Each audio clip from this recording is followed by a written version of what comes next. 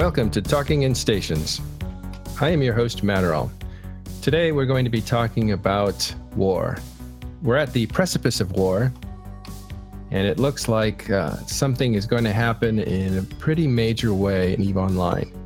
You're seeing the combination of many different influencers and alliances and coalitions converging on one fight that appears to be between Legacy Coalition and Winter Coalition. So we've invited a lot of people to examine how this started, what parties are involved, what motivates them, and then what we think will happen after this week and the next. So let's get into some introductions. I'll start with Carneros. Good morning. Hello, everyone. And we will go from the top. Jin Tan, how are you doing? Howdy, howdy. I'm doing good, thank you. It's really hot in England, but I'm just about surviving. For this show, I'm going to have you introduce where you're from and how you're involved with this. So why don't you go ahead and tell us that? I'm the Alliance Executor of Red Noise, a small alliance that was poking around in Immensea before this all really kicked off. So I guess I got to watch this war kind of develop from being the tiniest little thing that I think a war has ever developed from, up until where it is now, where we have half the world deployed down into Immensea. All right, and Killer B, how are you doing? Hey, I'm doing fine. I just got back, and I am in NC Dot. How are we involved? So far, we're not really involved. We have been wormholing down for a couple of fleets from the north, and that's it. Okay, thanks. Harvey Skywalker. Hi, I'm Harvey Skywalker, CEO of a corporation within Pandemic Legion. Right. That corporation is higher than Everest Peak, right? Yeah. The Peaky Blinders. That seems to be a nickname that got attached to you, which I think is very fitting. We'll talk about that a bit more in a minute. Let's finish introductions with Opner Dresden. Hi, everybody. I'm Opner Dresden. I'm now just a line member in NC, but previously I was the executor of Explicit Alliance and helped lead DRF and DCU stuff in the last kind of major war. So Drone Regions Federation, that group. Yes, okay. Not to be confused with DRF, which is actually the only one left. That is actually the ticker of Red Menace, I think. Right. You're thinking of Dreamfleet. Dreamfleet, yeah. Sorry, I was thinking of their coalition. And we also have with us Plex Live from Goonswarm. Hi, I'm Plex Live, FC from Goonswarm. As far as being involved in all this conflict, I've been watching it humbly from my Cerberus fleets, shooting lots of fighters. Oh, excellent.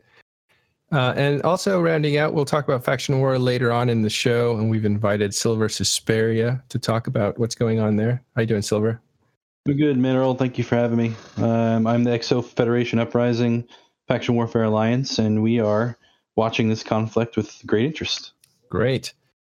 Okay, we'll go back and start from the beginning. Carneros and I will open up discussion on who the participants are and how they came to be. I think we'll start with Opner, since this really goes, one of the interesting parts of this is what's happening in the Galactic East, in the drone regions. So I want to find out what actually happened there, and you guys can all contribute, but let's start with Opner. Go ahead. What happened over there? So way back a little over a year ago, Tri decided they were going to reset everybody and walk away from the DRF and all the deals they had there. They wanted to create more content and find new ways to troll and have fun, which turned out to be a pretty good decision for them. At that time, though, there was already a lot of pressure on various DRF entities. Hard Knocks in the north, Volta and Octung, am I pronouncing that correctly? Russians in a German-named alliance, which always confused me. They were wormholing in, and they had supers located throughout the middle band. And so OASA and Outer Region and some of those other mid-ground drone regions, and they basically farming renters for the most part. Not a ton of soft stuff. Hard Knocks and Lumpy sort of did some stuff trolling around in Cobalt Edge on the entry systems, but it was all stuff that could be handled. You had OOS that pushed in from MTO a couple of times, but nothing too super huge or major, so it was pretty boring up there. But you got a bunch of alliances together who said, hey, we're going to defend that, and that's where DCU came from, and DRF was fighting a lot DCU in is Gemini. Drone Control Unit, right? It was, yes. So from there, that all sort of coalesced into the English-speaking side of DRF. That created a good target for some people that wanted to get some content, mostly Unspoken and BayRJ. That at the start of the Tri reset, when the DRF decided to proactively defend their space, I guess is the best way to spin that. Mm-hmm. They deployed everybody down to Therium Reach, while the Russian-speaking side of DRF went down to try to support FCON, and we tried to have a split offensive thing going on, clean up the remnants of what Tri left over. They left Unspoken structures in a diplomatic thing to sort of try to get rid of them more easily. And then that ended up biting them because they left a big foothold for some guys to come in and really screw around with SOV and create a lot of issues and really not let any one of the smaller entities who the DRF kind of got to come backfill. They made sure they never really got a strong footing. So when things advanced to the political stage where the Diplo stuff happened with Jay and the things went bad with Guardians of the Galaxy. And Jay is a diplomat that was representing DRF at the time, right? Yes. And he played really fast and loose with the reputation and sort of made things really bad between Guardians of the Galaxy. That precipitated Sort dropping the Keepstar and MTO. Which created a whole new front for a DRF that was already stretched pretty thin after a long war.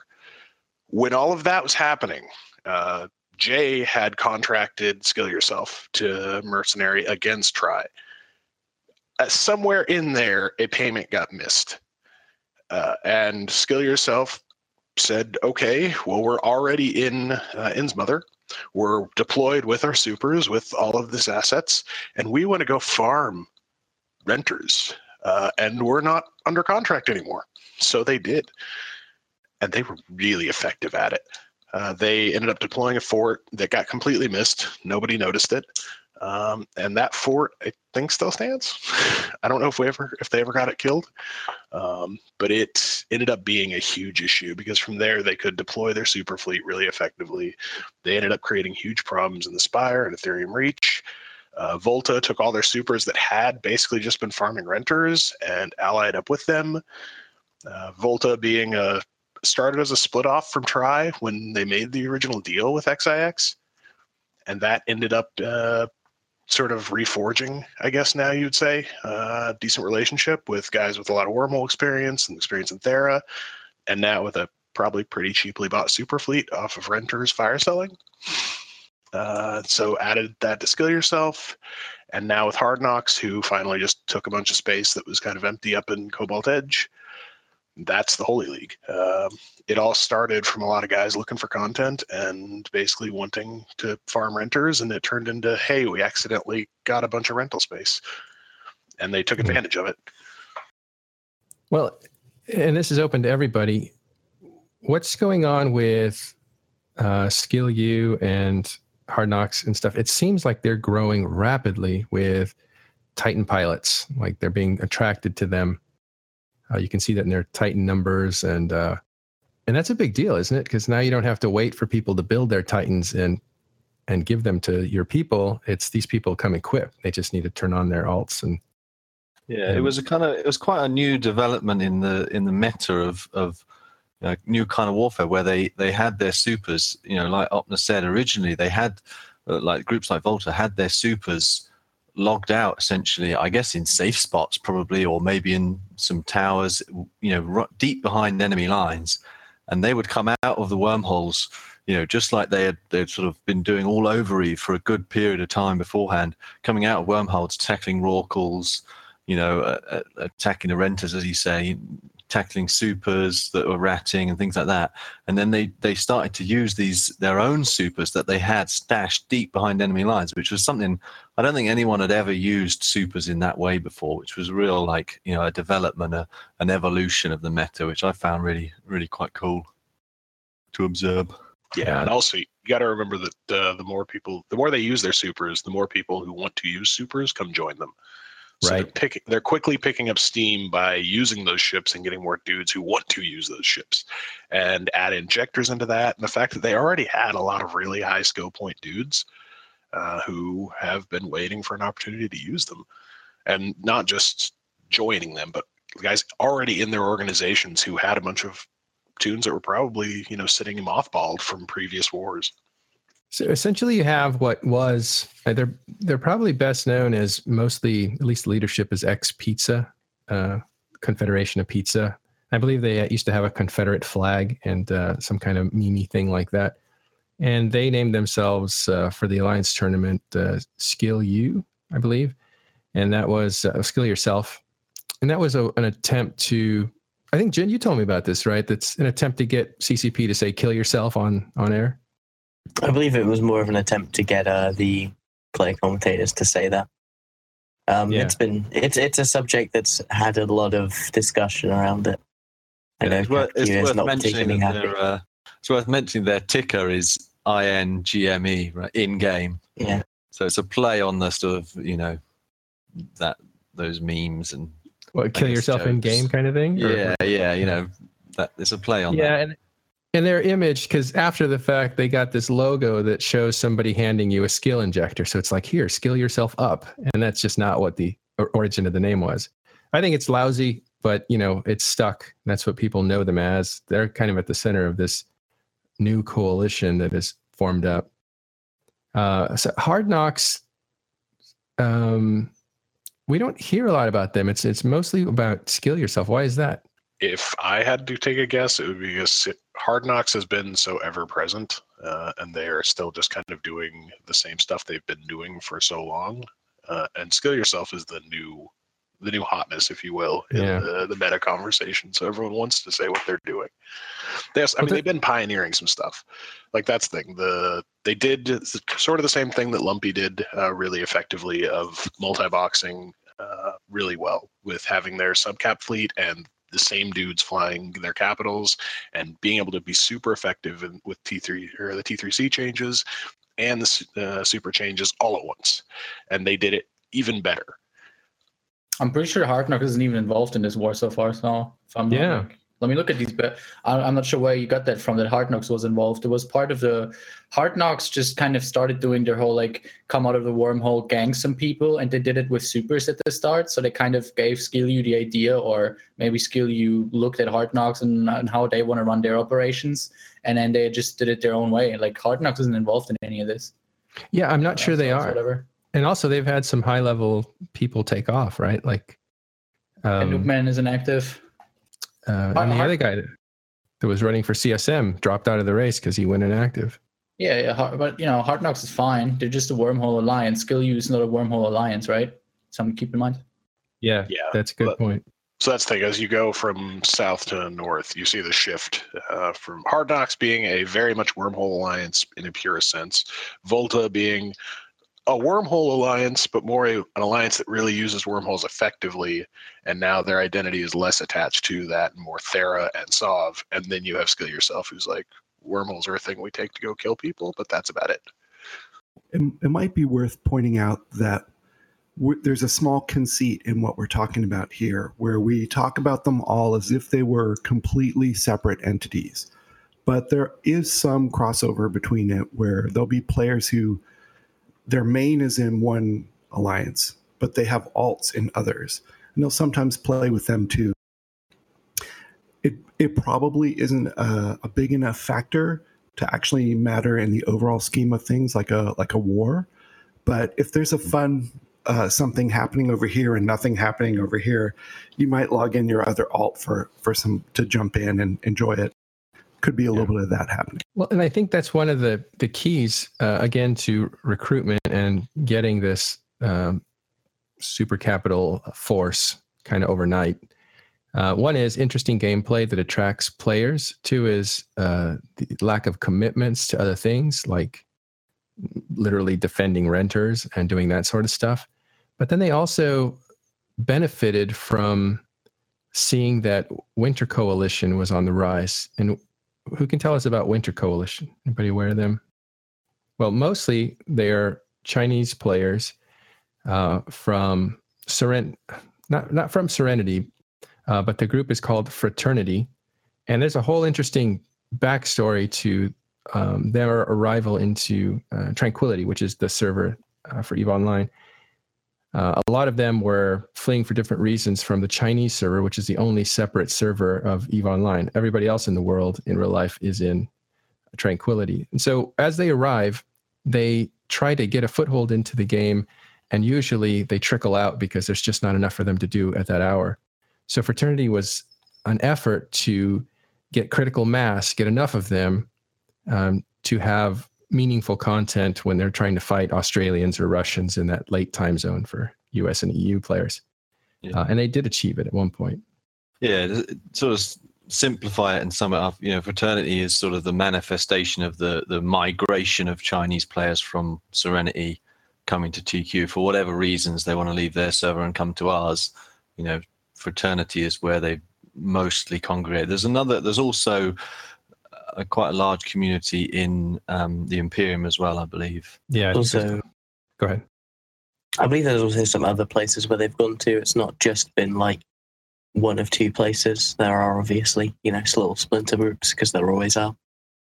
Yeah, they've been coming and going for a long time. So it's not a big change, but it is an effort to kind of get them all in one place to be big enough to be able to fight meaningfully. And so what that means, though, because they're new to the server, is a lot of them are in sub-capitals, battleships and below. And you can see that that's very attractive to bond with if you want to use your super capitals or capital ships, because then the Chinese, can take care of the sub-cap for you while you come in and back them up with your bigger hardware. So for a player who's skilled into these bigger ships and wants to use them, this is a good arrangement. So that might be one of the attractors to why the Skill U is coming down to participate along with other groups like Triumvirate.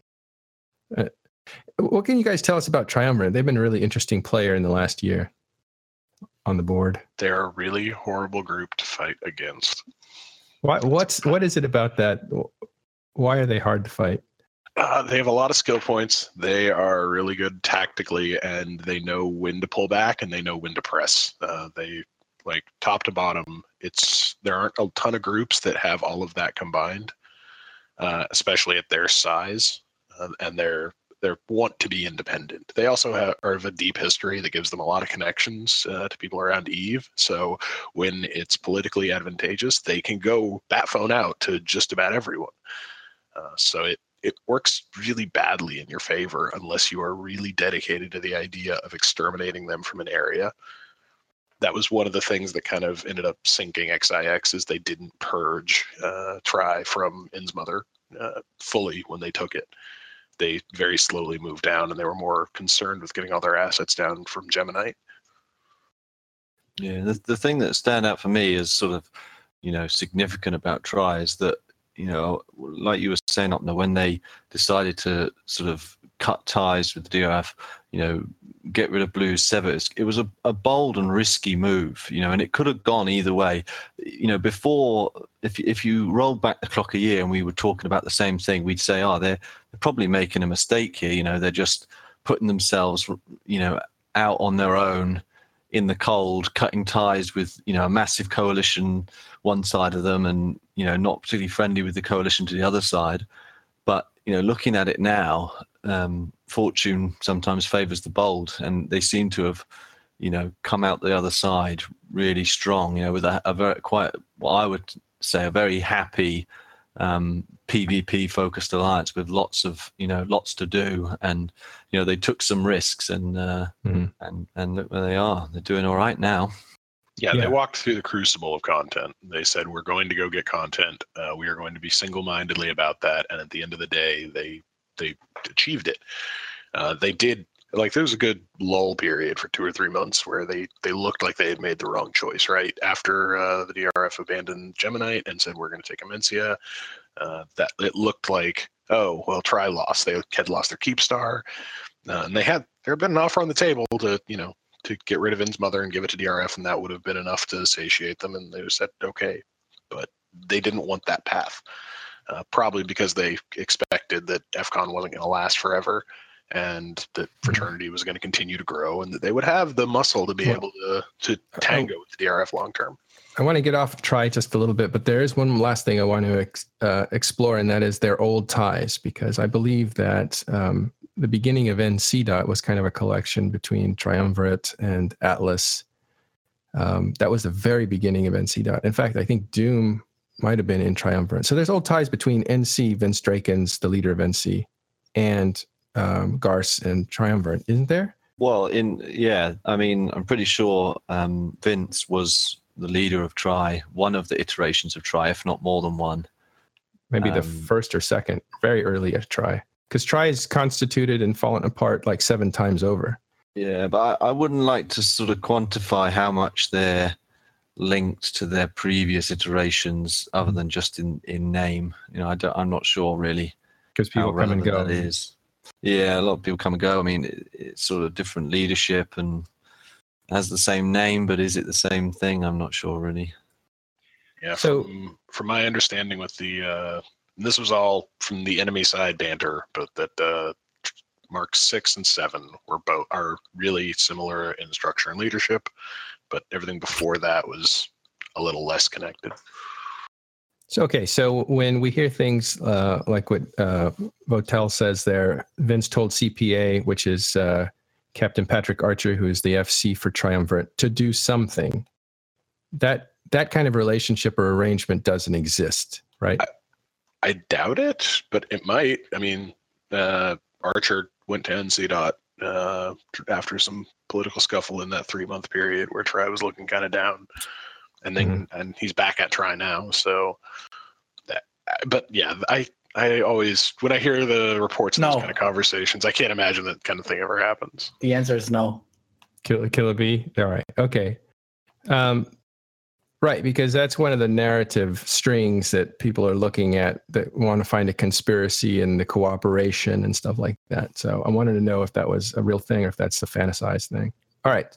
So NC doesn't control Triumvirate. It's fair to say. Yes. God, I would hope not. They fucking cost them a fortune with bot rentals and losing stuff in the interim before they got a blue agreement in after the reset.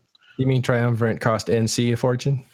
Yeah, in the early stage of the war, a bunch of renters were flipping their shit, and oh my god, it's gonna be the end of the world. We're gonna get farmed by Tri. That was we're hearing a ton of that. So yeah, like it was if NC controlled Tri, then they played it masterfully, hiding that by costing themselves a ton of money and creating uncertainty in a rental empire, which is the last thing that anyone ever wants to do for a rental empire, right? Yeah. Let's blow off our whole left side. So we can, So we can get a war we're not involved with in any real major way, right? Yeah. But it's interesting. Eve has a lot of interesting subterfuge that people like to examine and stuff like that. All right. So that's Triumvirate, and Triumvirate wanted to work with, or actually Winter Coalition, Fraternity especially, wanted to work with Triumvirate to pair up, because they both saw that they could cover each other's time zones. That's a fact. And so there's a close relationship there, a close relationship of cooperation. Let's talk about legacy. We don't have Test here. We didn't have Triumvirate. We didn't have Skill U representative. That's okay. We want to move on from this. We're just kind of exploring who the players are, and then we can get to what the conflict is. But someone want to tell me about how Legacy arrived in the South and what's, what they've been doing since they got here, what their ambition is? Okay, I'm going to do that because I think it's important we stop. Like, we cannot talk for Tests or about them because we don't actually know. So this is all outsider's perspective. But the TLDR is that they moved down together with CO2, I think in 2016, when us, that being PL, NC. and Horde, pushed CO2 out of Tribute after World War B. And Test pretty much said we cannot develop as an alliance next to PL because PL is never going to allow us to grow to a strength that we could be dangerous for them, which is why they eventually decided to, instead of just they didn't stick around for the fight. Basically, Tappy just decided to pack it up and go home or go south pretty much. And CO2 followed them. Then the whole Judge CO2 whatever thing happened, and the conflict between Tappy and CO2. Then CO2 was dead, and then it was just Tappy plus Brave plus all these other people down south, Tickle, DV, and a whole bunch of other alliances. Brave, of course, that I do not want to all mention because there's a lot of them. And that's pretty much what Legacy is. Mm-hmm. So they're down there. I think you call them Tappy. I still call them Test. But that's the same group, just different names. And they expressed that they wanted to be a big player, and they were going to find a home, and they were going to build super capitals on it in order to defend themselves. They're going to build their own super capital umbrella. That's their goal, right? Yeah, I mean, they have effectively done that. They have a pretty sizable super fleet, of course. For them, it is really hard to catch up to alliances like PL or or NC Dot or Goons. But they have done a pretty good job at building up their super cap fleet. They're one of the few alliances that are going full shield. Although they've recently announced that they want to do some kind of secondary armor fleet or some shit, but we'll see if that actually happens. Apart from that, yeah, that's pretty much it. Although I have to say that Skill U pretty much has a super fleet as big as Tappy's now, and they have built that up within, I don't know, 4 months or something. Yeah, isn't that amazing? The question is it really that impressive? What Tappy has done, or have they been a little slow? But it's speculation again. I don't know what the reasoning for that is. Skill U also, a lot of the Hard Knocks people that had their super staged in 0-0 joined Skill U to use them more and stuff like that. So it's a little bit different. That's probably like the main reason why there's that sudden growth with Skill U. There's like Test or Tappy or whatever you want to call them. They've kind of produced their supers, whereas Skill yourself have just kind of inherited all of the unsubbed ones that have resubbed for the content. Well, those numbers that we're seeing are from Z Killboard, right? So that's those are ones that are in active use, and you're seeing them.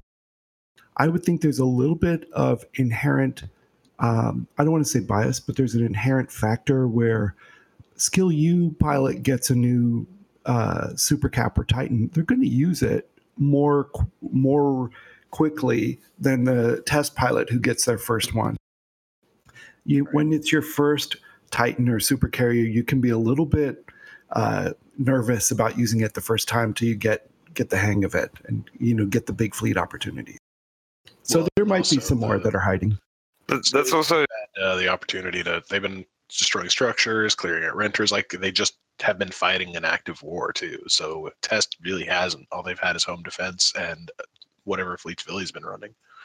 Yeah, but that's so amazing to me because you have the crowdsourcing of Test has a lot of players. It's a big alliance, and now you have skill injectors. So if people generate enough money, they can buy skill injectors and skill themselves up into these big capital ships. And it's been a slow process, sort of, although it happened rapidly. But then you have an alternative place that like Skill U represents, where there's a lot of action. They're getting the right kind of content. As Harvey said, they're actually innovating some kind of warfare. And they just match Test's growth rate in 4 months. And that's amazing to me, that the difference in the way you attract players and reputation and recruitment and retention and stuff. Well, but I think both styles are really needed for EVE, though, especially in the Sov Nulfa sense, because Test is going to have a much higher rate of getting players fresh in the door who are going to train up into those ships and will be the bitter vets that retire for 6 months and then come back to a group like Skill Yourself, possibly. Like if Legacy were to collapse tomorrow, that's a scenario that we've seen play out historically before, and it'll probably happen again. Whereas Skill Yourself is not going to take in, fresh off training missions and get those guys going all the way up the chain, right? Even with skill injectors, that's just not the kind of organizations they are, or at least that's not who they've been. They might have changed culturally to allow that a lot more now, but I haven't heard anything about it. So, yeah. All right. So then we have other players on the board, though. Again, this conflict is between Legacy and Winter Coalition. We had Vili on here, and he was pretty rough on making fun of Winter Coalition because a few episodes before. It's not really between Legacy and Winter Co, though. I think that's just wrong. What do you think it is? Well, I mean, like the main parties in this conflict so far. I mean, obviously now PL has moved in with full force, but before PL moved in with full force, the conflict was between Winter, Tri, and then it started out with Winter and Legacy, right? But then Tri got involved and Skill U got involved. So you can't just say it's between Winter and Legacy. That's just like, it's not like Tri and Skill U and PL are third parties, right? Like those people are part of the conflict. At this point, no, you're right. It has grown into something else, but the nucleus of it was basically Legacy and Winter Coalition. That's where it kind of, the nucleus of this conflict is. Everybody else is kind of like the catalyst. So I would agree they're the catalyst, but I think, like Killer said, we've got something new now. You know, I think someone coined the phrase the holy meteorite coalition. Is I love that. It's the mega coalition that's formed. I would say now to it's coming to, I get it, because it's coming to extinct the dinosaur, which is the symbol of Test Alliance. Yeah, I gotta say, it's actually pretty insane, like how many people have deployed though, because it's not just, we talked a lot about Skill U and Volta and the Holy Empire, but it's not just entities like that. It is entities like Black Legion deployed, I believe. You know, PL's brought their super fleet. Pretty much everyone's like at least making some attempts to be involved in this. It's looking like something more following along the lines of World War B than it is a conventional war right now, or at least that's my take. In fact, in that it's a super coalition forming. Yeah, in that it's like one direct entity with a very specific goal being formed. Well, let me go back to the nucleus for a second, and I think you're right too, Killer B, that it's grown past this point. But initially it started with Winter Coalition looking for an area where they could participate, have their members have some fun in their time zone. And the Russians kind of were supposed to be that. We thought there would be a Russian-Chinese fight because they kind of shared time zones. But that didn't happen. The Russians kind of imploded before the Chinese. I'm speaking in archetypal terms here, but just so people can understand. The Russians imploded, and really next to them in the area was Legacy Coalition, who had a lot of members, and you could have subcap on subcap fights. And so they might have turned and said, let's fight with Legacy. And we had the leader of the time, Wind Spirits from Fraternity on, and he said that's the kind of thing they were looking for. And then he said that, Chinese players are different types of players. They don't care about the whole spies and metagame. They really care more about being like Olympic athletes, where they're just as good as they can be at doctrines and actual combat. To which Vili said, these guys are not Olympic athletes. They're terrible. We're destroying them all the time. They're making rookie mistakes. And so it's become more of a grudge match between the two instead of just a war of convenience. I think there's some actual anger there, which is kind of good, which is what drives conflict. But yes, new people have arrived to contribute. And that was what we saw. Was it LK where we saw the giant? No, it wasn't LK. But where did we see the giant fight, the move op that was destroyed when the Russians were trying to move in to help Legacy? That'll be CTEC. Yeah, how does that fit into this equation? Like, what was happening to set that up? XIX or the remainders of XIX were offered. And again, this is speculation or like our narrative from the northern perspective. I don't actually know what the deal there was because Vili has. I don't know if Doom, can you link me the quote, dude, with what Willie said about XIX? But anyways, Willie was very strong about them not being a part of Legacy, but they had some kind of deal that would allow XIX to live aside, like on the side with Legacy, maybe not as part of their coalition, but like next to their space, being blue and all that. So, pretty much part of their coalition sort of thing. And obviously, at that point, all bets were off, right? Like a lot of something to keep in mind as well, especially NC Dot. We try to kind of keep out on the whole like XIX versus Tri conflict because there was still some connections between us and XIX, especially regarding bot space, and we didn't want to hurt those. But as soon as we knew that there was a deal between Legacy and XIX, those things were all off, right? Effectively, XIX didn't really offer us anything anymore. Either because drones have already been taken over by Skill U at that point, and so that just kind of happened. CTEC-L, XIX kind of got destroyed trying to get to Legacy. And that was really the first fight where everybody just ganged up on XIX because, like I said, all bets were off. So old alliances fell apart, and that was the culmination of that.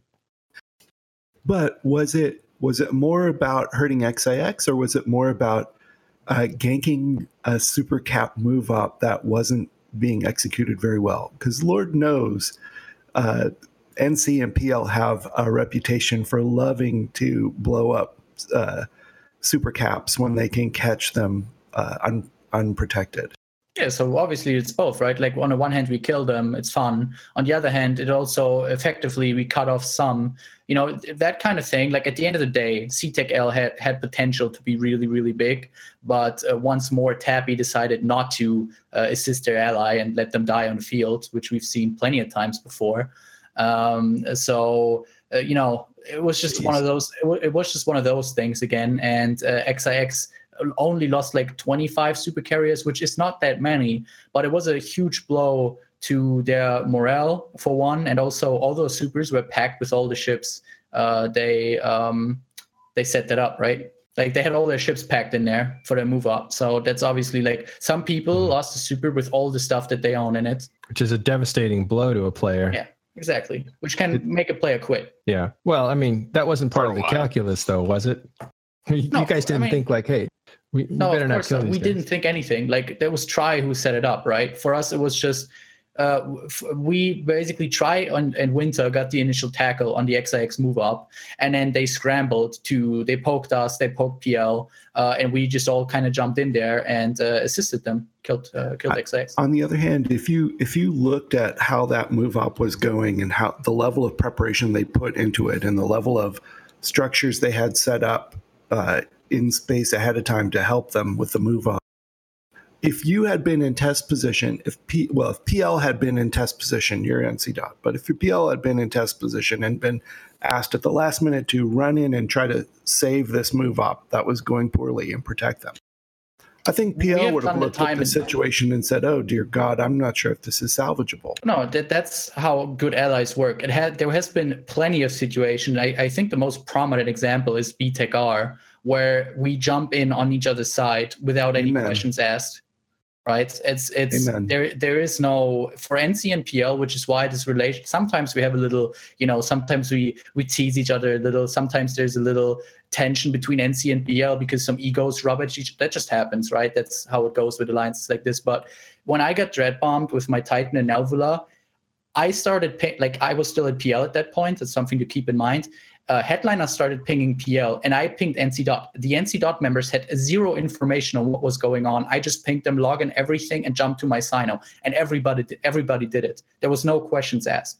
It's like, okay, PL Killer Bee is from PL. He's pinging NC Dot. Some shit is going down. We're jumping in there. Nobody asked any questions. There was no like, hey, wait, but what's actually going on?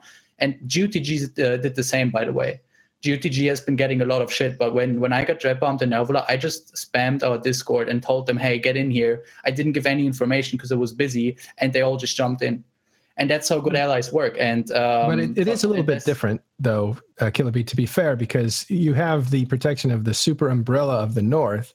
They know they're not jumping into something that could devastate them. But I think Test didn't know if they were going to jump into something that could devastate them.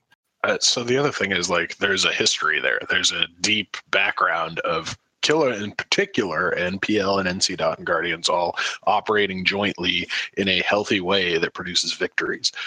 The Test XIX relationship is less firm on a lot of those fronts. The communication is not nearly as fluid and dynamic. The getting responses from Russians is often hit or miss, just in general. XIX in particular. During a lot of the war, a lot of ops that got scrubbed just because miscommunication and not requesting aid, like, in a good way. So, honestly, like, it would not surprise me if Villy or ProGod or any of the other leadership in Test said, they did what? No, we can't do anything about it. And they're going to die. I think, though, there was some talk about there was a little more cooperation than that. It wasn't a complete shock. Like it was. Test was formed up. Test was formed up with Ejector Fleet to protect their move up. It wasn't. They knew that XIX was going to do that move up. They had a Jackdaw fleet to protect them, and then when everything went south, they decided it is not worth risking our assets here because it could go bad. And I understand it from Tappy's standpoint. I can understand that because they're right now in that very vulnerable spot where their super fleet is on the growth. But if they get all their supers nuked right now, or even a part of that fleet, they're in a really, really bad position. So Willy and ProGod really only ever use supers if they can use them 100% on their terms.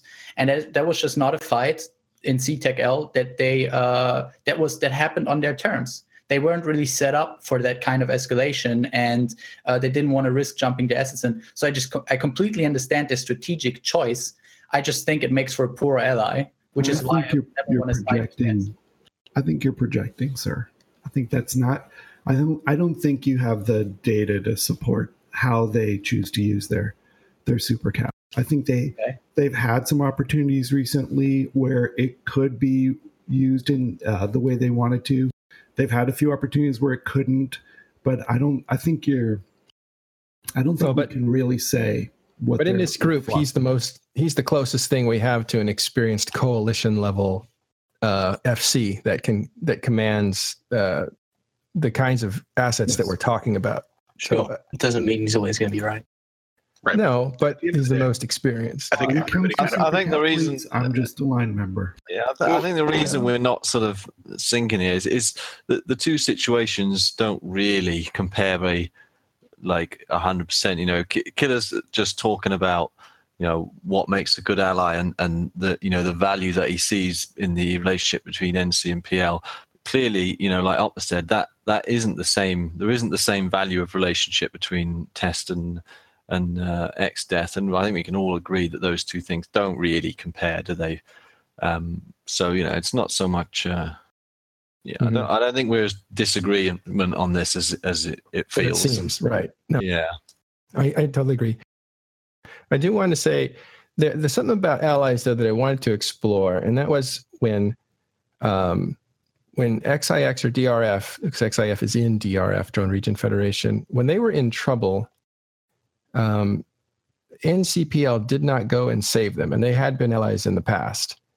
Is there anything you can tell us, Kilby, on why you guys didn't go and stop the threat before it collapsed DRF? I don't think we were that invested into that relationship, to be honest. So for me personally, I wasn't really interested in going to help them out because I didn't have a very high opinion of XIX and the DCU myself. I was personally I personally liked SkillU a lot more, but that was just my personal opinion.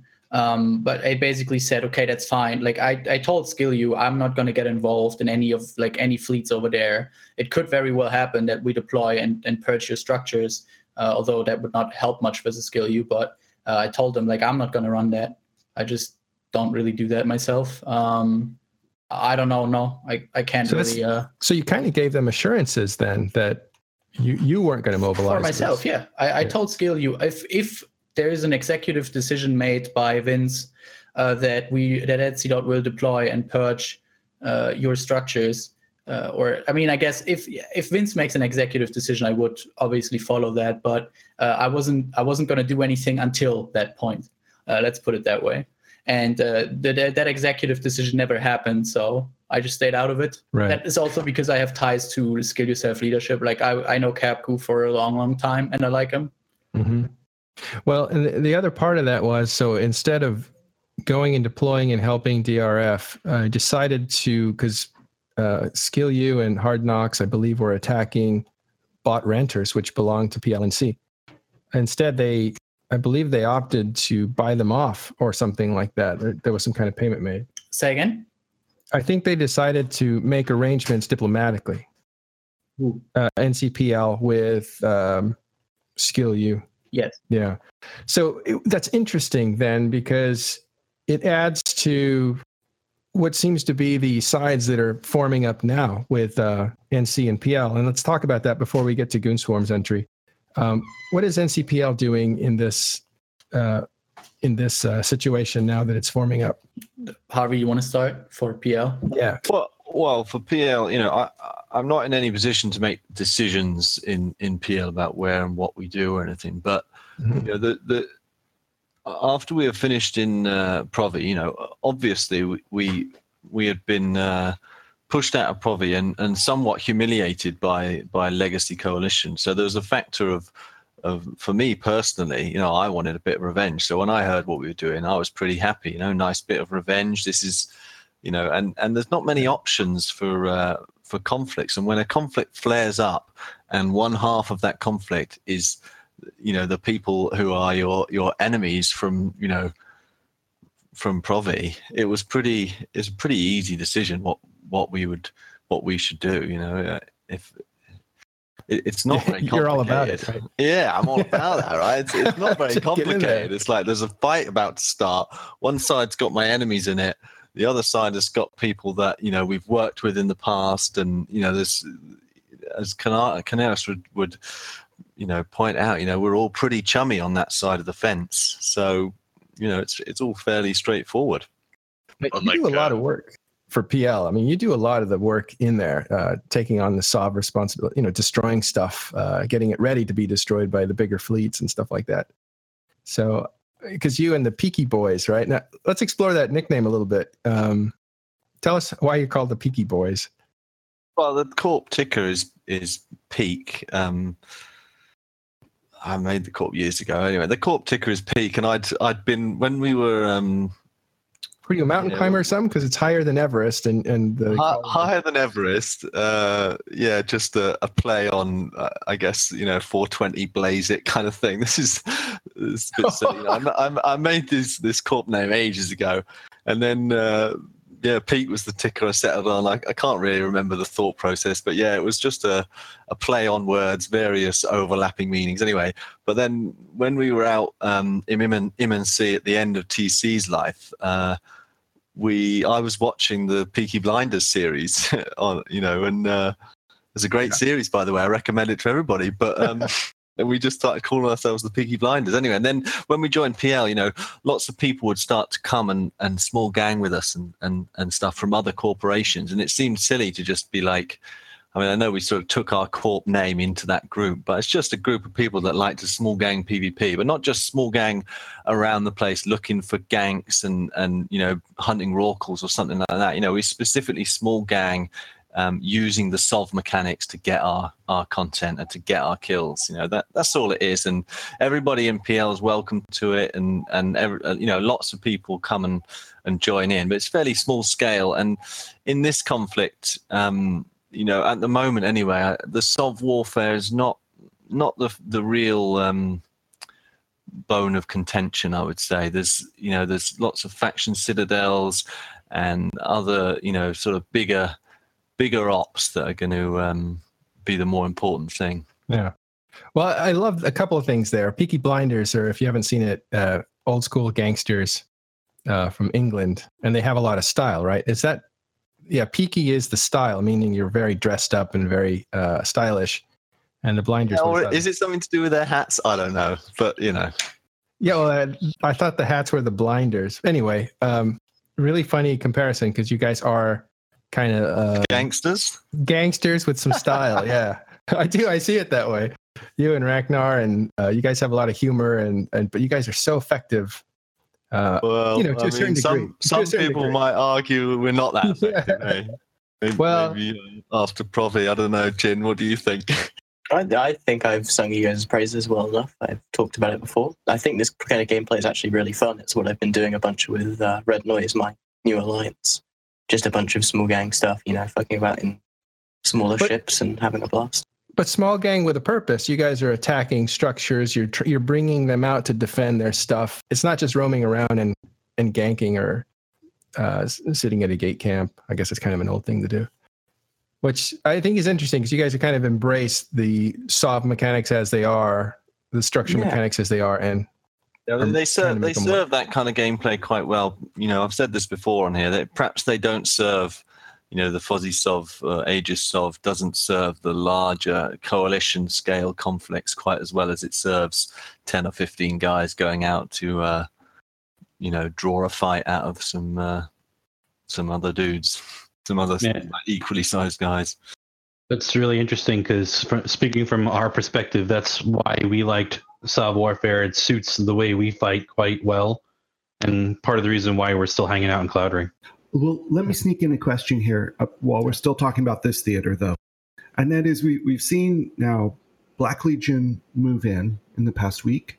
I mean, we've seen the PL Supercap fleet moving into position. What are you guys hoping happens next, specifically with regard to the Imperium? What are you guys hoping the Imperium will do? So Goons already announced that their members should get ready for the split super deployment, or whatever you call it, I think, where you basically leave shield at home for defending the crabs, and you deploy ammo or something like that, and you really have two options, right? The Imperium has two options. They can either go support test, which would mean they would deploy their stuff to the Tappy front, and they would help out with that, or, which is the option that I'm pretty excited for, they come and push on the north now that the PL super fleet has moved out. Maybe your Sky Marshals, or whatever you call them, see an opening to start a harder push on the north, because we've lost one very big part of our northern super fleet, kind of thing.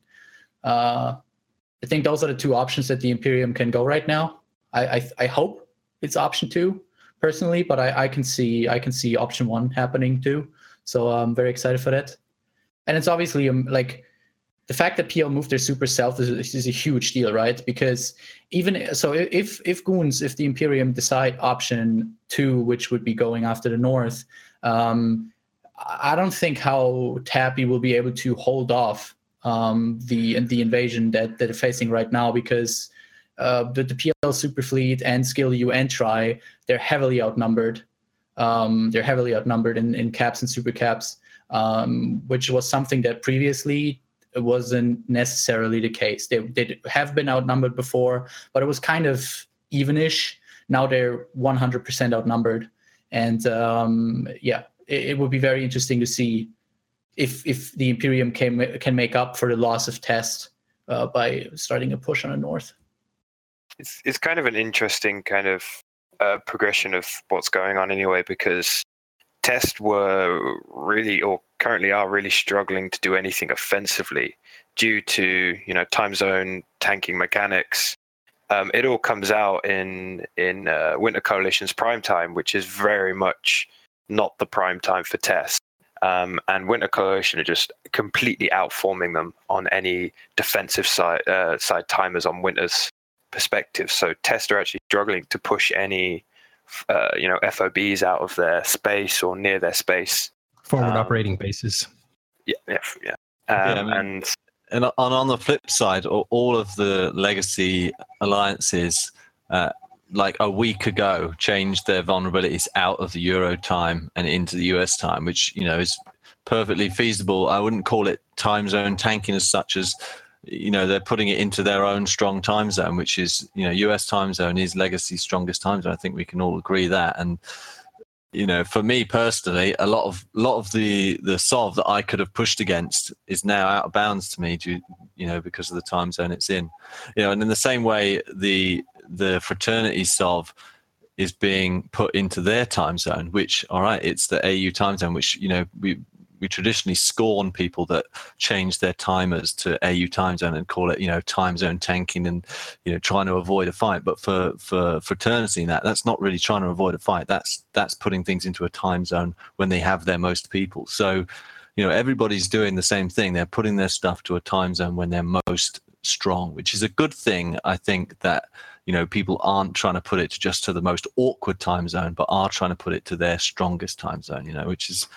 So it's not such a negative on everybody, I think. Yeah, I wasn't using the term time zone tank in a negative way. It's just the nature of the alliances and how they exist. Yeah. I know. I just like how people might. I was just trying to help people. Sort of, other people might have thought you were or whatever. I'm just. Yeah. So, Harvey, PL has moved supers down. Have they moved all of them? They moved down 100 Titans, 200.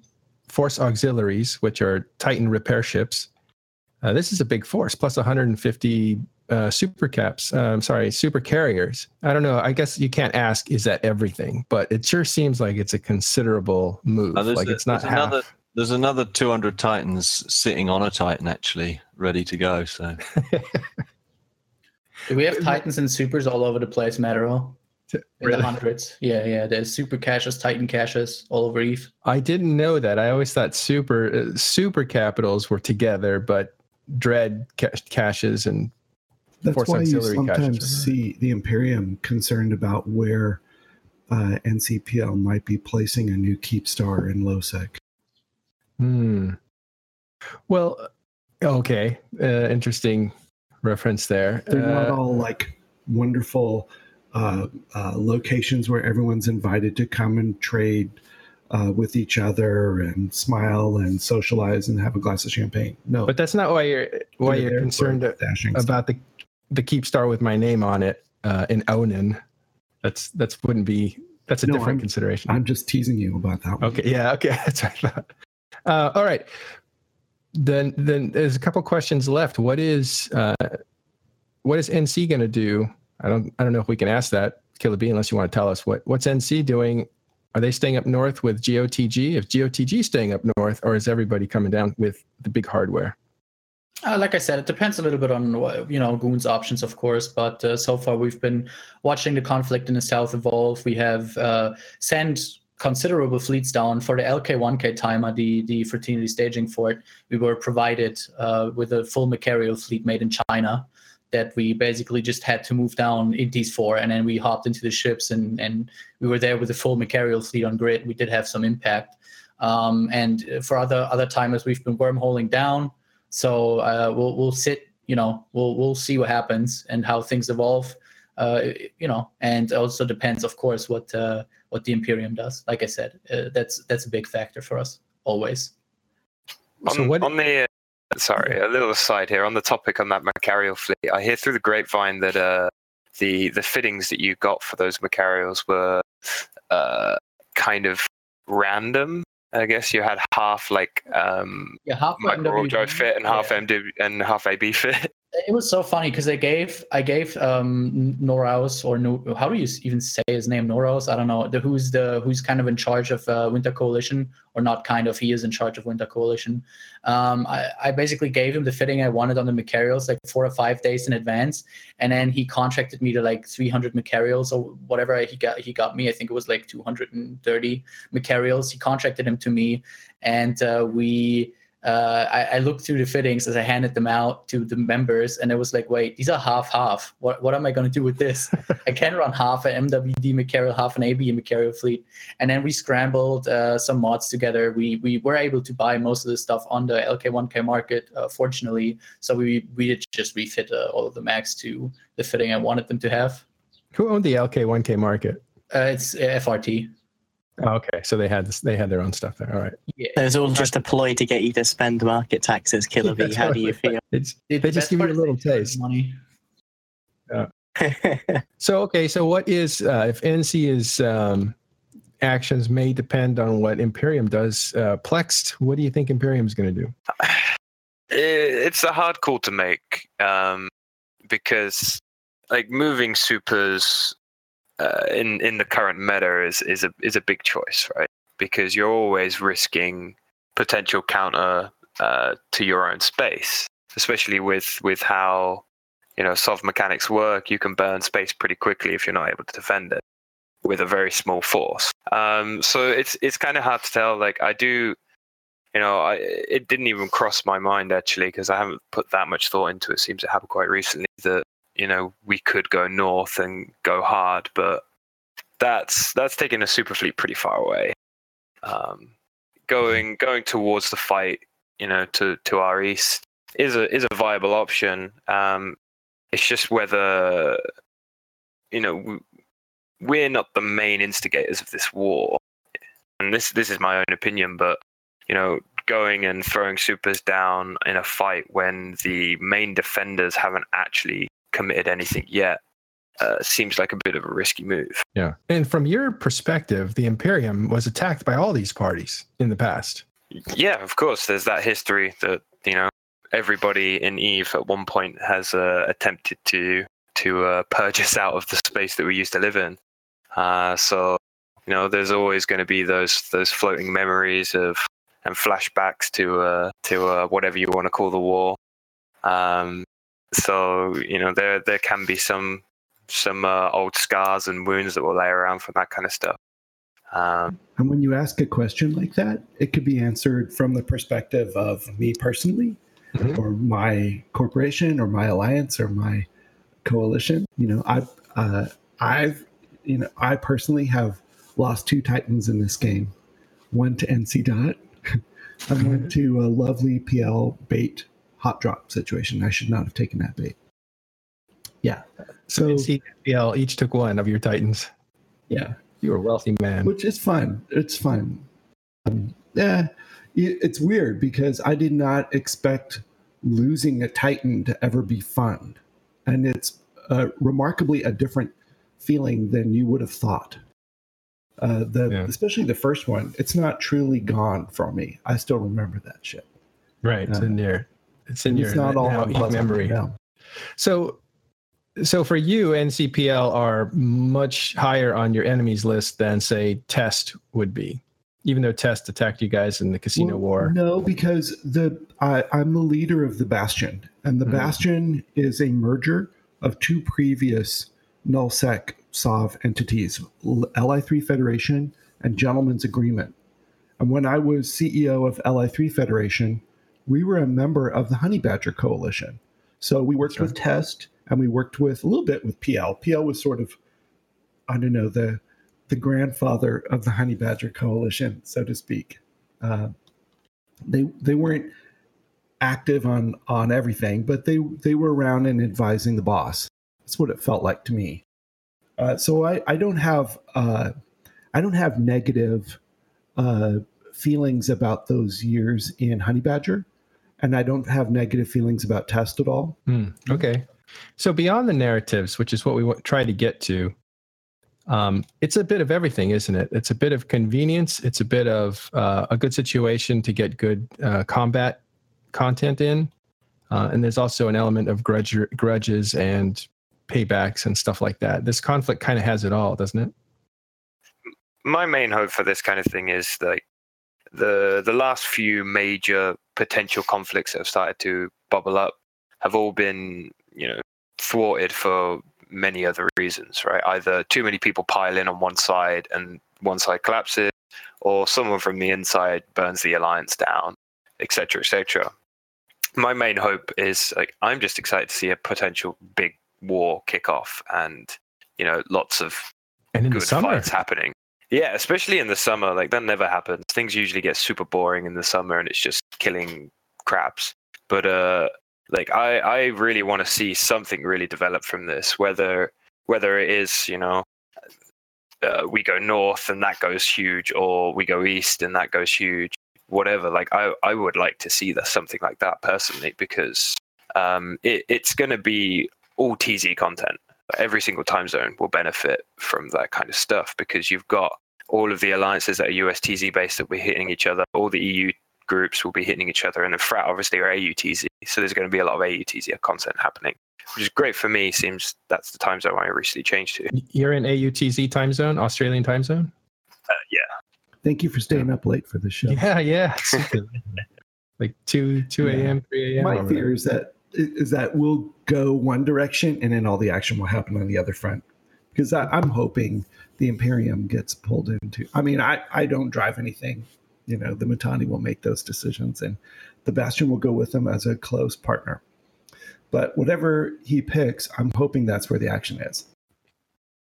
And we have recently sort of split our Super Cap fleet into 2 fleets, an armor and a shield, and they'll never ever tell us in advance which one's going to do what, because then there would be a bias to preparation, and we need both of them to be strong.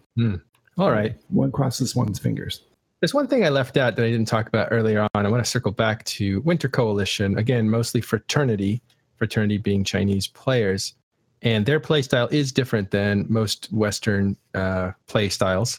And that is that they do not subscribe to Hell Dunk or Blue Balls. And Hell Dunk means like you bring everything and you totally destroy your enemy. And Blue Balls is you don't show up because that frustrates your enemies when they show up big and you don't show up at all. So they formed up for nothing. So that is a strategy of like heat and cold and heat and cold and heat and cold that works on the fabric of your alliance and breaks it because they basically don't get any fun. And that's how a lot of big wars are fought. But Fraternity doesn't really do that. They kind of form and fight regardless of anything. And that is one of the attracting things about supporting them. They'll never call for help and say, we're going to stand down because, they formed up bigger than us. So I don't know if that's a big deal, but it's interesting. The philosophy of game style and strat ops and psychological ops is a little bit different with a different party like Fraternity.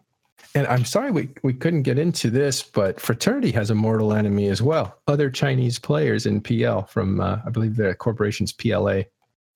So there's some grudge match of their own going on. What is it? PLA is in Goonswarm. Goonswarm has multiple Chinese corporations. PLA is, I think, the biggest. The Bastion has Chinese corp also. Yeah, PLA and Frat have long-term disagreements back from Serenity days. So they've always kind of been butting each other's heads, and I'm not exactly sure what happened on that server, but the grudge has lasted a long time. Right. So what's interesting is that even if Imperium says, yeah, we're not going to participate, or we're going to sit out, or we're going to attack the North, you have this corporation and sizable group of Chinese players inside of the Imperium itself that's like, hell no, we want to fight Fraternity. We're going. Could be interesting. Kilby, were you going to say something? Brave just lost 4 supers to PL, by the way. PL already thrown around the super fleet they brought down. Wasted no time. What happened there? Not sure yet. Let me see if I can get some details. It looks like a rank fleet that was trying to be saved.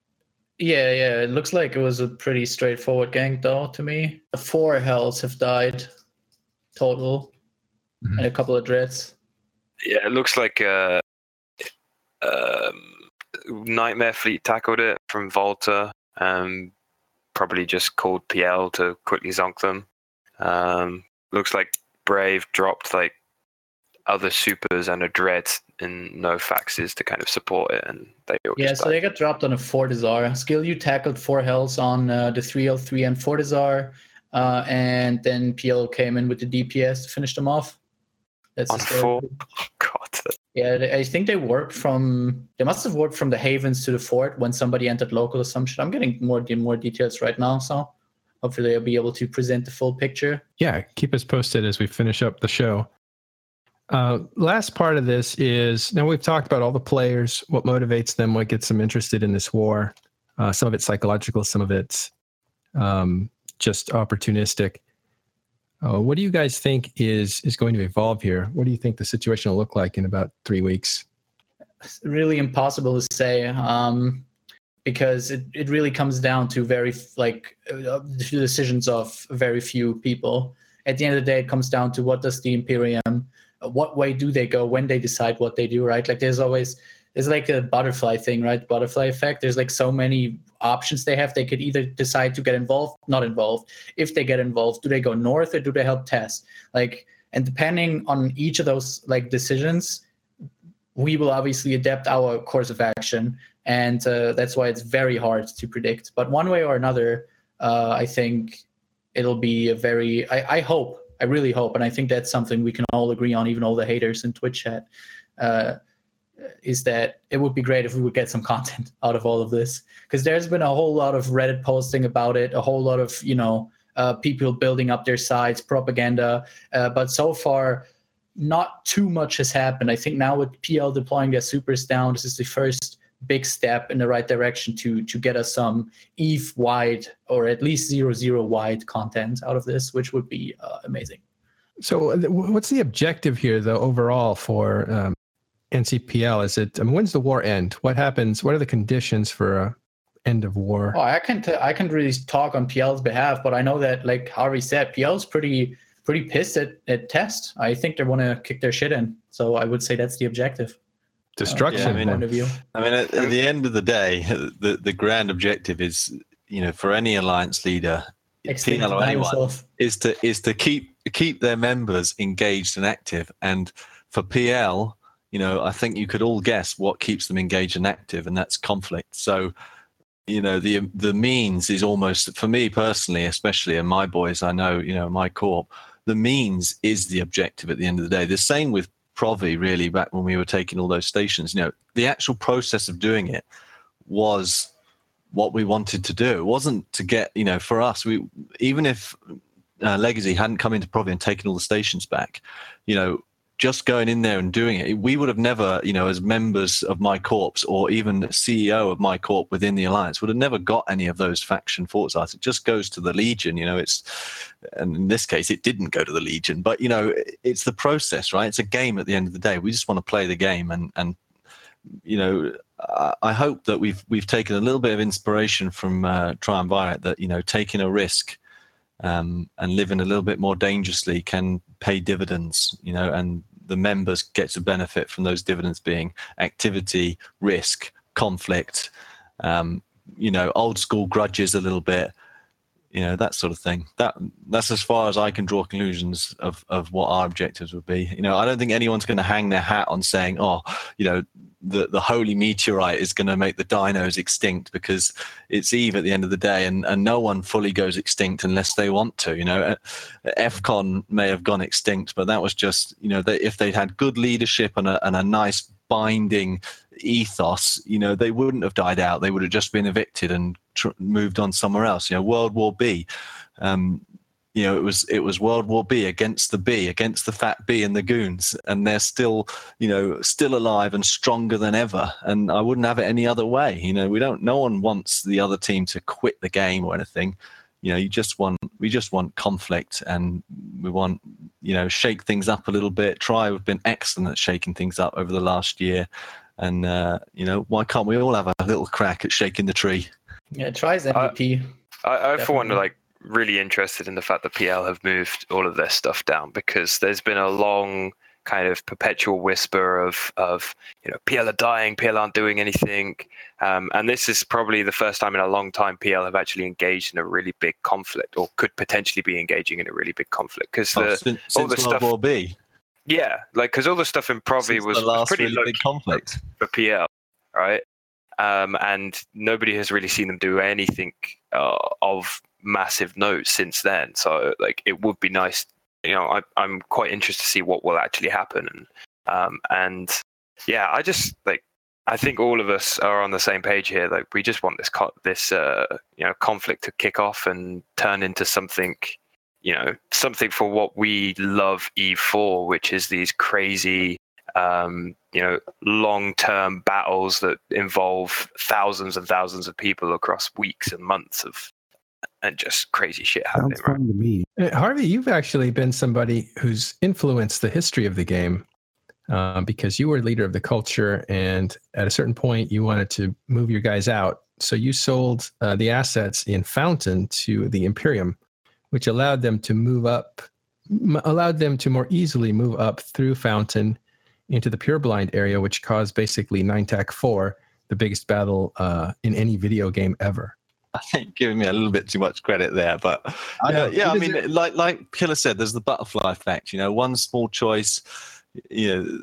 I talked to you before on the show about the history of TC and that choice. We had sat fairly secure for a period of time, long enough that, for a PvP alliance, which is what we called ourselves, whether anybody else called us that or not, that's what we called ourselves. And that was our objective, was to have conflict. And, I came back from a little summer holiday, and Tri had actually, Tri is the another flap of the butterfly wing that changed TC's course of action, because Tri going to war, getting rid of their blues, shattering the donut they were a part of, influenced, a corporation within the culture, and they decided they were going to leave the culture and go south and join Tri because that looked really interesting and they wanted that conflict. And I, in Fountain I couldn't provide them with the conflict that they wanted because we were just we were secure, and so they wanted insecurity, they wanted conflict, they moved to Tri.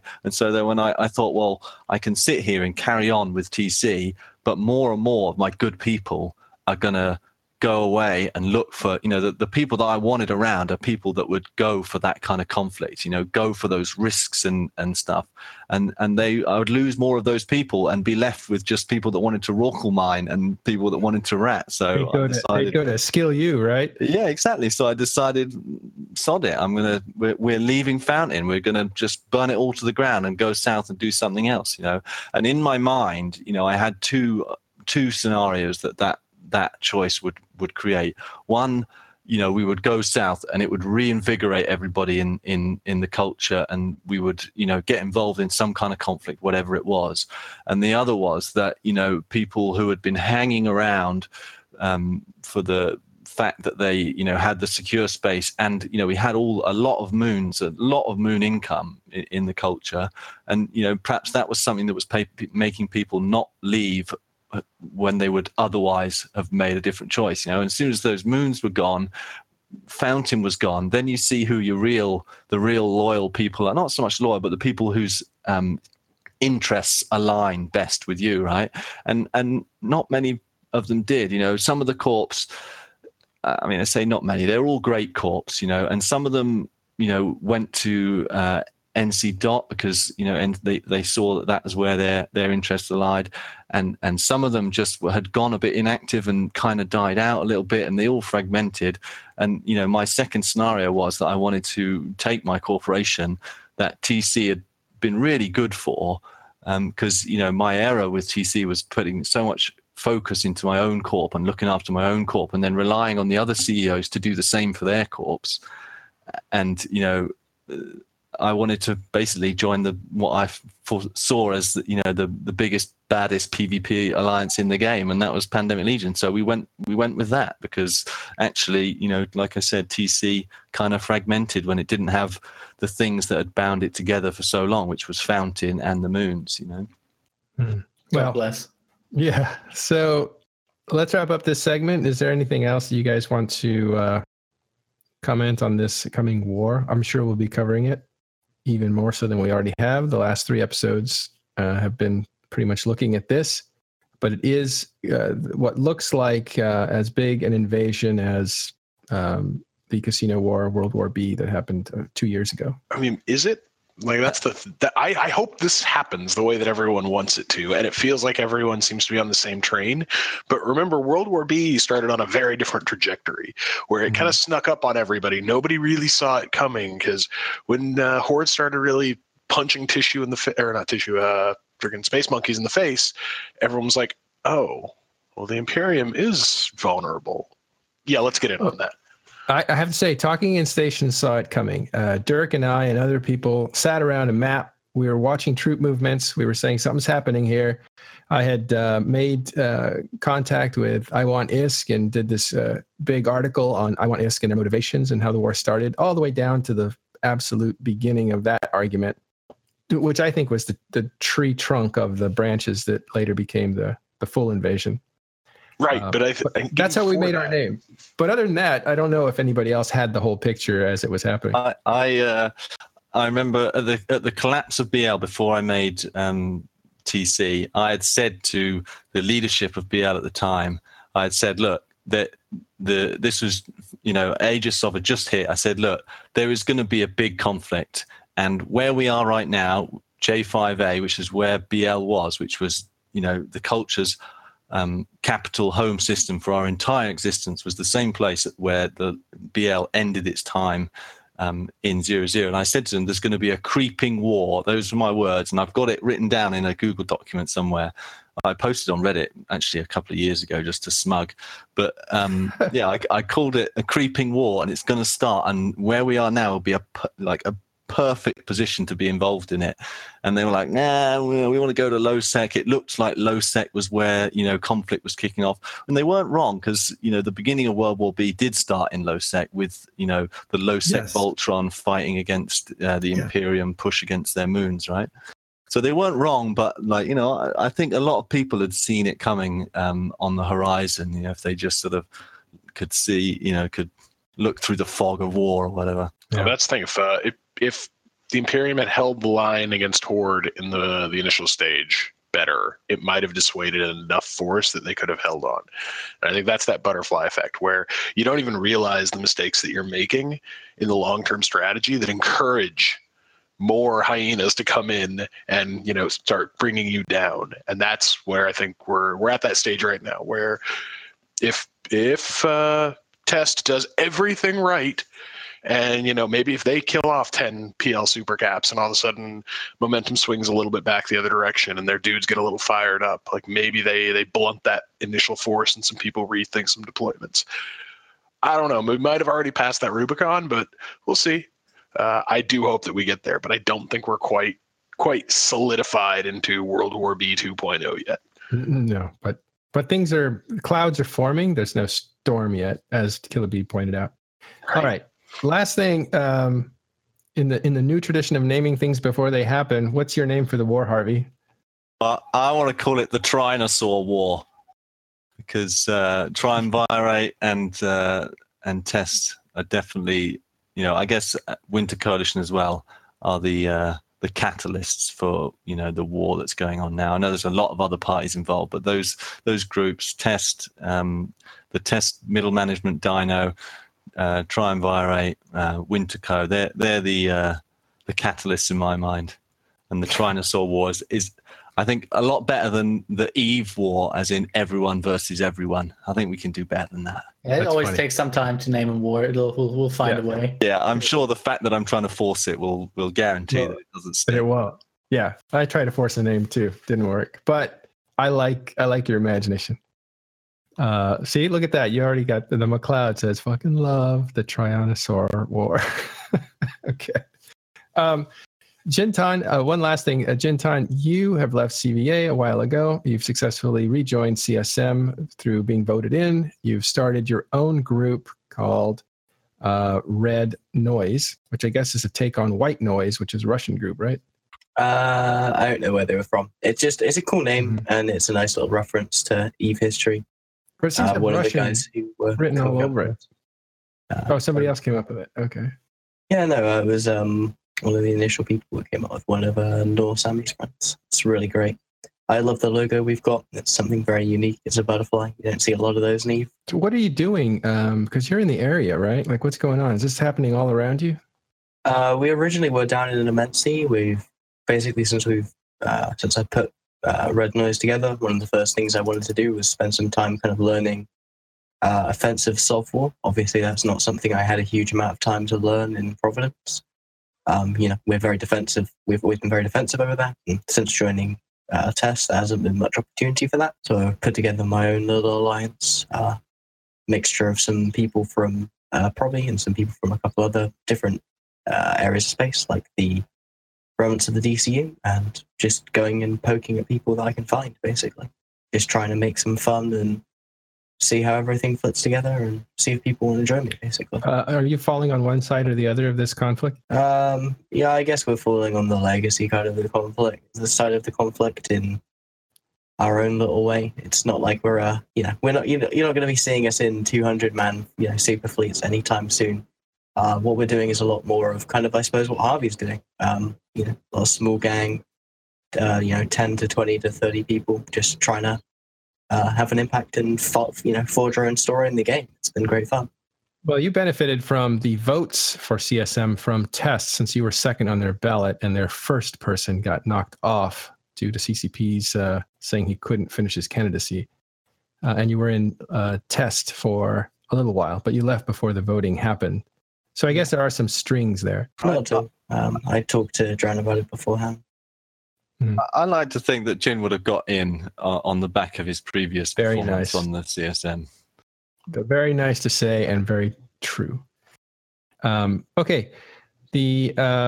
I thought I had one last thing to say, but I think we're pretty much done with that topic. Oh, if you like Harvey, this is what I wanted to plug. If you like what Harvey, like as much as I do, he wrote a great article on the Providence conflict between PL and Test. And you can find that on talkinginstations.com. I've left it up as the top story and will for a while. It's a great long article full of details. Okay, we want to shift gears real quick to Faction War. We've invited Silver Suspiria to hang out with us and tell us about what's going on in Gallente versus Caldari Faction War. You want to give us a quick update? Yeah, sure.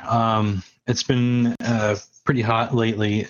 Basically, the landscape is, Citadel sort of changed the game in faction warfare quite a bit, right? It comes down to the traditional war zone push or system captures that you do by capturing plexes. It's become somewhat irrelevant, at least in PvP, because there's not really any strategic value there. You used to be able to lock your enemy out of NPC stations, and that was the big driver. But now with Citadels, you can live in any system and spam them around, and the system captures are a little bit outdated. And they switch back and forth from farmers anyway, right? It's a popular place for people to farm LP and to get ISK, and the nature of the mechanic makes one LP valuable for a little while, and then it declines, and then you switch to the other side, and it kind of ebb and flows like that. And then you got the other hand where Galamil functions quite a bit like a coalition, and we're quite strong at the moment. Most of us took some time in Nullsec to go get ourselves some faction Vortizars, and that led some to really good experiences. A lot of our pilots have elevated their PvP level because we were fighting people all the time. Black Legion stopped by, Tissue did a Hell campaign, a couple other coalitions came by and gave us some good content there. So coming back to Lowsec, looking at, well, what can we do in faction warfare? Pushing plexing and traditional war was not going to really cut it for most of our guys. Plus, we're a little bit big for that now. Fed Up alone is pretty big, but Galamil as a whole, we could put together a 100-man fleet, 120-man fleet, and that's a bit big for plexing. So we decided we wanted to up the ante a little bit, and the one thing Citadels did offer us is a way to more directly attack our enemies in the Caldari, right? They have structures. They have reaction farms. They have shipbuilding facilities. They have staging, Vortizars, Athenars, these things. So Galamil decided we're going to do this a little bit differently. We're going to flip the war zone again and back into Gallente control. It had been tier 5 Caldari for a little while, but we were going to do that by directly attacking the Caldari militia structures. So we've been doing that successfully. We've killed a bunch of ancillary structures, but when it comes to attacking their home, the Vortizars really are the key structures in faction warfare. The Caldari are outnumbered pretty heavily by the Gallente, but the one benefit they have is they are very good at the social game. They have good relationships with the local pirates, and they have good relationships with big people like NC Dot, who showed up to our fight last night, and we had a great little brawl in Lowsec. What happened there? Killer B, do you know anything about that fight? I was kind of phased out here for a second. What fight? Oh, I'm sorry. Yeah. So, wait, were we there? Yeah. Yeah, we were there in Nightmares, yes. Yeah, Nightmare Fleet. Maybe Opner knows. Oh, 200. I don't know. That's not my time zone. It's mine. I was there. I was on that fleet in the most ineffective Logi ships in the universe because Macarials are still overpowered. Oh, yeah, you poor scimitars. I guess you guys just sat there. We were just sitting there like, we can get one. No, we can't. Pop, we can't. pop, yeah. We can save the Hugin. No, we can't. No, we can't. Okay. Yeah, you guys had quite a bit of Hugins that we were trying to clear off. And I don't know if that was the right decision or not, but it was a decision. Like there's in any fight like that, because we warped in and I'm sitting there in Logi trying to like find broadcast and do all the things, and I'm just completely missing the whole fight. But I've been on that edge over those big fights where you're just like, I can do a lot of stuff, but usually clearing support's going to be a good thing. Lodging support is going to get you into a better spot. Yeah, I mean, I post like when we all got together about the fight after. We had a great time, by the way. It was a great fight. We thought maybe that if we had spent those arty cycles on burning more nightmares, that we might have been able to survive a little bit better. Because your nightmares came in pretty close range there, and we're burning us down quicker than our weapon cycles. You know? Yeah, I could see that. I would have had to look at the count of the ships. Like I said, I hate trying to watch fleets from Logi. Like you don't see anything else. Is there sort of and I know you're saying there's some issues with the mechanics of faction warfare, but it seems like some of the players in faction warfare have kind of like evolved to be quite strong groups. There's been the Galmilistan efforts in Cloud Ring. It feels like they sort of these what would be, I guess, traditionally faction warfare alliances and groups have kind of branched out a little bit and expanded their scope, which I think is a good thing if I'm assessing it right, I guess. No, you're absolutely correct, and that's what Galmilistan, Fed Up is a large part of. That's exactly what most of the groups in Galmil have done. We've tried to branch out, get new experiences, and push our ability to PvP a bit past the traditional faction warfare scope. And we've had great content in Nullsec, yeah. That's really good because, I don't know, a few years ago, people have said, there's no progression from faction war into Nullsec, politics and warfare. Well, clearly there is. Yeah, absolutely. And like I mentioned earlier, the Fozzie-Sov thing kind of fits our wheelhouse quite well, right? We grew up spinning beacons, right? We grew up small gang fighting over the structure called a plex. It's a little bit different mechanically, but the way you fight around it is more or less the same. So we found that suits our style quite well, and taking Sov was quite natural, that mechanic, and that of course drew us into other types of combat. So when that campaign in Nullsec ended and we got what we were after there, we came back to Lowsec and tried to push the envelope a little bit further for both sides. Unfortunately, Caldari militia is quite heavily outnumbered, so they, they need the equalizers. I think NC Dot was a bit much, but that was the second time we've hit a key Fortizar in the system of EHA there, and both times led to really, really great subcap fights. Yeah, it's those challenges, that make you, progress anyway. So. Okay, like you say, Caldari are a little bit weak at the moment, but then they call in NC Dot, who quite strong compared to a traditional faction warfare alliance. But it can only bridge the gap. It can only make you stronger fighting people better than you. It's the same in EVE as in anything in sport and things like that. In my experience, you play a team that's better than you, and you progress a lot quicker than you do if you're just beating on the same team that's weaker, So yeah, you're absolutely right.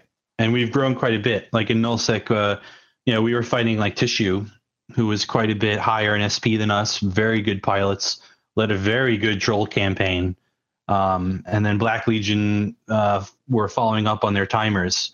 So we were pinned against the wall there for a little while, and it was a bit rough, but it made our pilots better. Mechanically, they're better. We've pushed their envelope with their doctrine ability. So we've grown quite a bit. Maybe studied their nerves. Yeah. Well, cool. Is there any more to talk about going on in Gallente and Minmatar? Sorry, Gallente and Caldari space? Well, I think that we're going to keep pressing that narrative of trying to hit structures, because it's not something that militia really tended to do very often. Kind of we would skirmish around a bit and leave the structures mostly alone, because Fortizar is still a tough nut to crack for us, especially when using capitals is a little bit difficult, knowing that maybe NC's hanging around, but we're going to continue to push the envelope and get big fights like that. We thoroughly enjoyed the fight last night. Great. All right. Should know that Dawn of Liberation, Minmatar versus Amarr. live event is coming up. We'll have more on that next week. For now, we're out of time. I want to thank everybody for showing up today. And we will see you on the battlefield. Do we have one last report coming up from the battlefield where Test lost supers? I think it was Brave. It was Brave that dies.